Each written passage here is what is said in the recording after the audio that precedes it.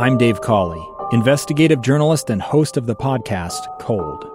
In October of 1985, a woman named Cherie Warren left work at a busy Salt Lake City office to meet her estranged husband at a downtown auto dealership. She never made it home.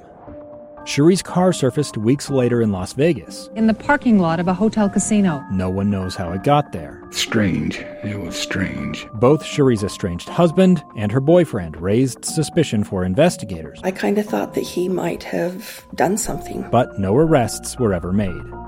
In Cold Season 3, we dig into double lives, make new connections in the case, and examine the difficulty raised by reasonable doubt. We want answers just as much as anyone else. They have creeps like that now too, so nothing's changed.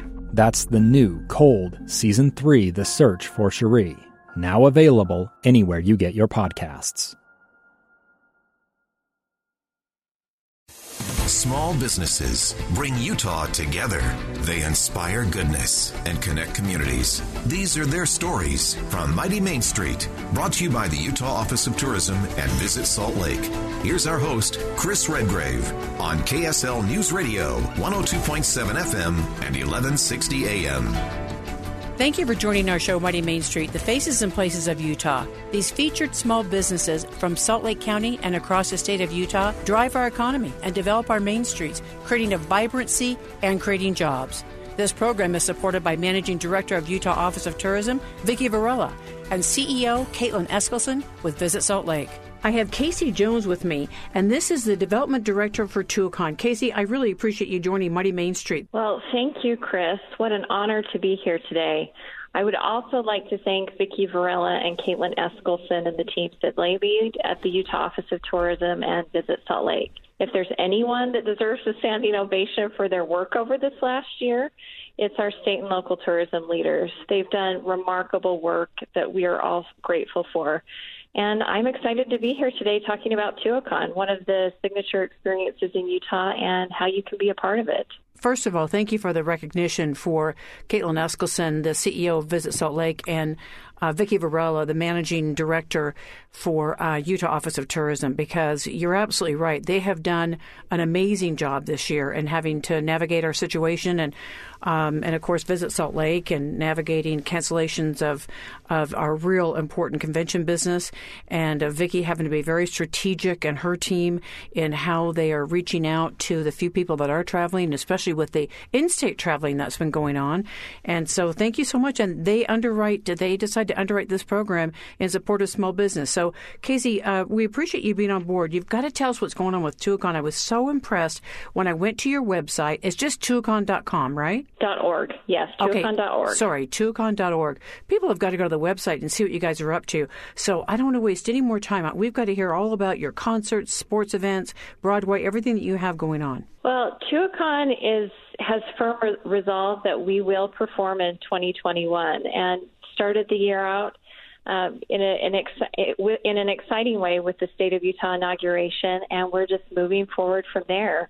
So we have a spring concert series that's starting in a few weeks with a variety of performers that are coming. Comedian Bill Engvall will be here on March 19th, Colby Calais on the 26th of March, and Marie Osmond, for those who love her, is coming on April 16th. You know, amongst many others, we love to offer something for everyone, depending upon where your interests lie. We also have 6 productions planned for 2021, if you can believe it, the most we've ever done, including Disney's Beauty and the Beast, Annie, The Count of Monte Cristo, and we're hosting the regional premiere of School of Rock. In our indoor theater, we'll be playing $1 Million Quartet and A Christmas Story over the holidays. And we can't wait to welcome our patrons back.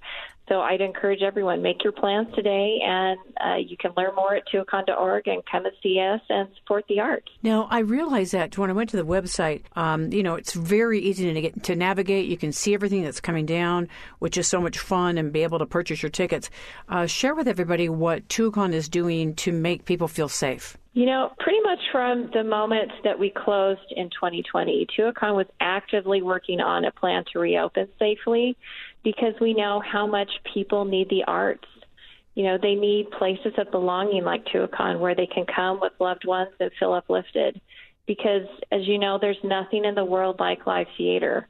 You know, Tuacahn is lucky because we're able to offer a generational experience, and we see it often as grandparents to grandchildren, you know, friends and couples come and see our shows.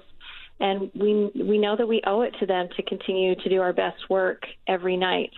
So we've been very proactive working with our state and local health departments to develop processes to help people feel safe. So we're requiring masks, and we have protections in place so that everyone can come out and enjoy live performance. Thank you so much for having family-friendly, generational entertainment. It's such a pleasure to be able to do that. I mean, sometimes I'll be listening to the radio, and I'm just kind of blown away, not to sound like, okay, boomer, but it really does somewhat shock me. And so I really appreciate that, and the generational experience really speaks to Utah. You have an anniversary. I was stunned to realize the age of Tuacahn. I mean, you guys don't look it, but I was blown away. Yeah, so this year we're excited to celebrate our 25th season. So if you can believe it, a quarter of a century. You know, and I think it's interesting, Chris. One of the lessons I feel like many of us learned last year is that you see in the experiences that people set out that we as humans need opportunities for outdoor recreation. You know, we need that time outdoors, feeling connected to the beauty of the creation that surrounds us, but we also need the arts in order to feel whole. You know, and Tuacahn is so lucky to sit at the intersection of both experiences. As an outdoor amphitheater surrounded by those red sandstone cliffs that guests from around the world come to see, you know, we're just blessed that, you know, whether people are coming for the first time or their 50th, that when you come and support our work, you get to support both of those signature Utah experiences. Do you every year have first-time people that have been to Tuacahn? You know, we do. It's interesting. Tuacahn is the largest professional theater in Utah, if you can believe it. 300,000 patrons come through our doors, and more than 70% of our ticket purchasers come from out of area, a lot of them for their first time. So we feel lucky that we get to involve people, especially some of our youngest guests, like we were talking about, children, often get to have their first arts experience at our amphitheater. You must have amazing stories of how this just blows people away. But the first time you see it, I mean, you really, it's not until you get inside of Tuacahn and you sit there and you have an outdoor experience that you really get the magnificence of it. Yeah, it's, you know, that's part of why I love when I get to take people who've never been to the amphitheater on tours, is that you have to take that moment to pause, because I think in Utah, it's like Vicki Varela says, Mother Nature played favorites when it comes to Utah. But, you know, we forget how truly lucky and blessed that we are to live in such a remarkable place. I think we're being reminded of it more and more because so many people are moving in. And I really appreciate Utah Office of Tourism and their Responsible Visitation Initiative. And, of course, the Red Emerald is also a very important initiative. Are you impacted by that, with people being able to stay close by and come and visit Tuacahn for a couple of days in a row and catch multiple experiences? You know, I was having this conversation with someone a couple of days ago. We really feel like Tuacahn is one of those central Red Emerald Initiative experiences, and it's an experience because we're a regional theater unlike anywhere else in America that people can come and enjoy an experience like this, you know. And it's through people like Vicki's leadership, you really learn, and I know that other arts organizations feel this way, who your friends are at moments when the odds seem stacked, you know. And in 2020, Tuacahn understood just how many friends we're blessed to have. You know, the live events industry was one of the first to close and amongst the last to reopen. And Tuacahn alone canceled 176 performances in 2020. Oh, my goodness. Yeah, and I know, it's still humbling to say that.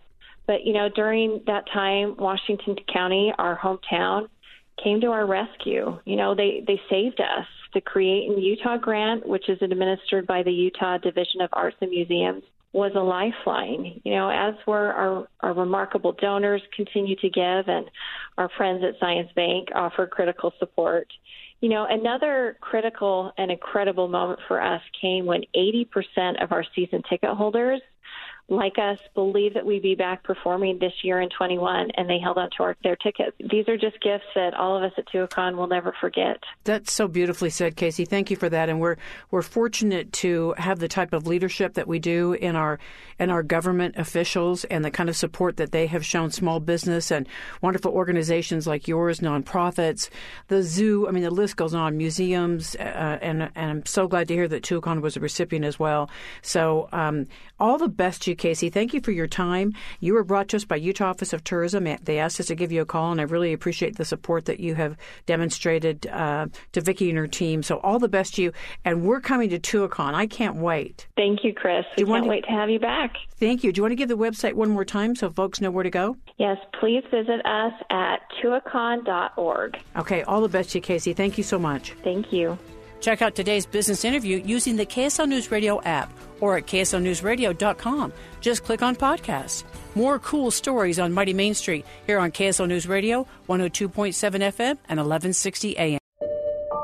I'm Dave Cawley, investigative journalist and host of the podcast Cold. Don't miss Cold's new Season 3, where I look into the unsolved disappearance of Sheree Warren, a woman last seen leaving her job at a Salt Lake City office in 1985. Police cast suspicion on Sheree's estranged husband and boyfriend, but never made any arrests or recovered Sheree's remains. Find Cold Season 3, The Search for Sheree, anywhere you get your podcasts.